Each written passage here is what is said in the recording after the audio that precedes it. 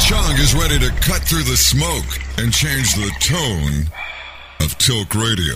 Well, he says, like, when anyone interrupts him at a rally, he goes, yeah, you should punch. If it were the old days, they'd be leaving in a stretcher. If it was the old days, according to Trump, they'd be hanging from the rafters by the neck. Yeah, you went there? Right there. Absolutely.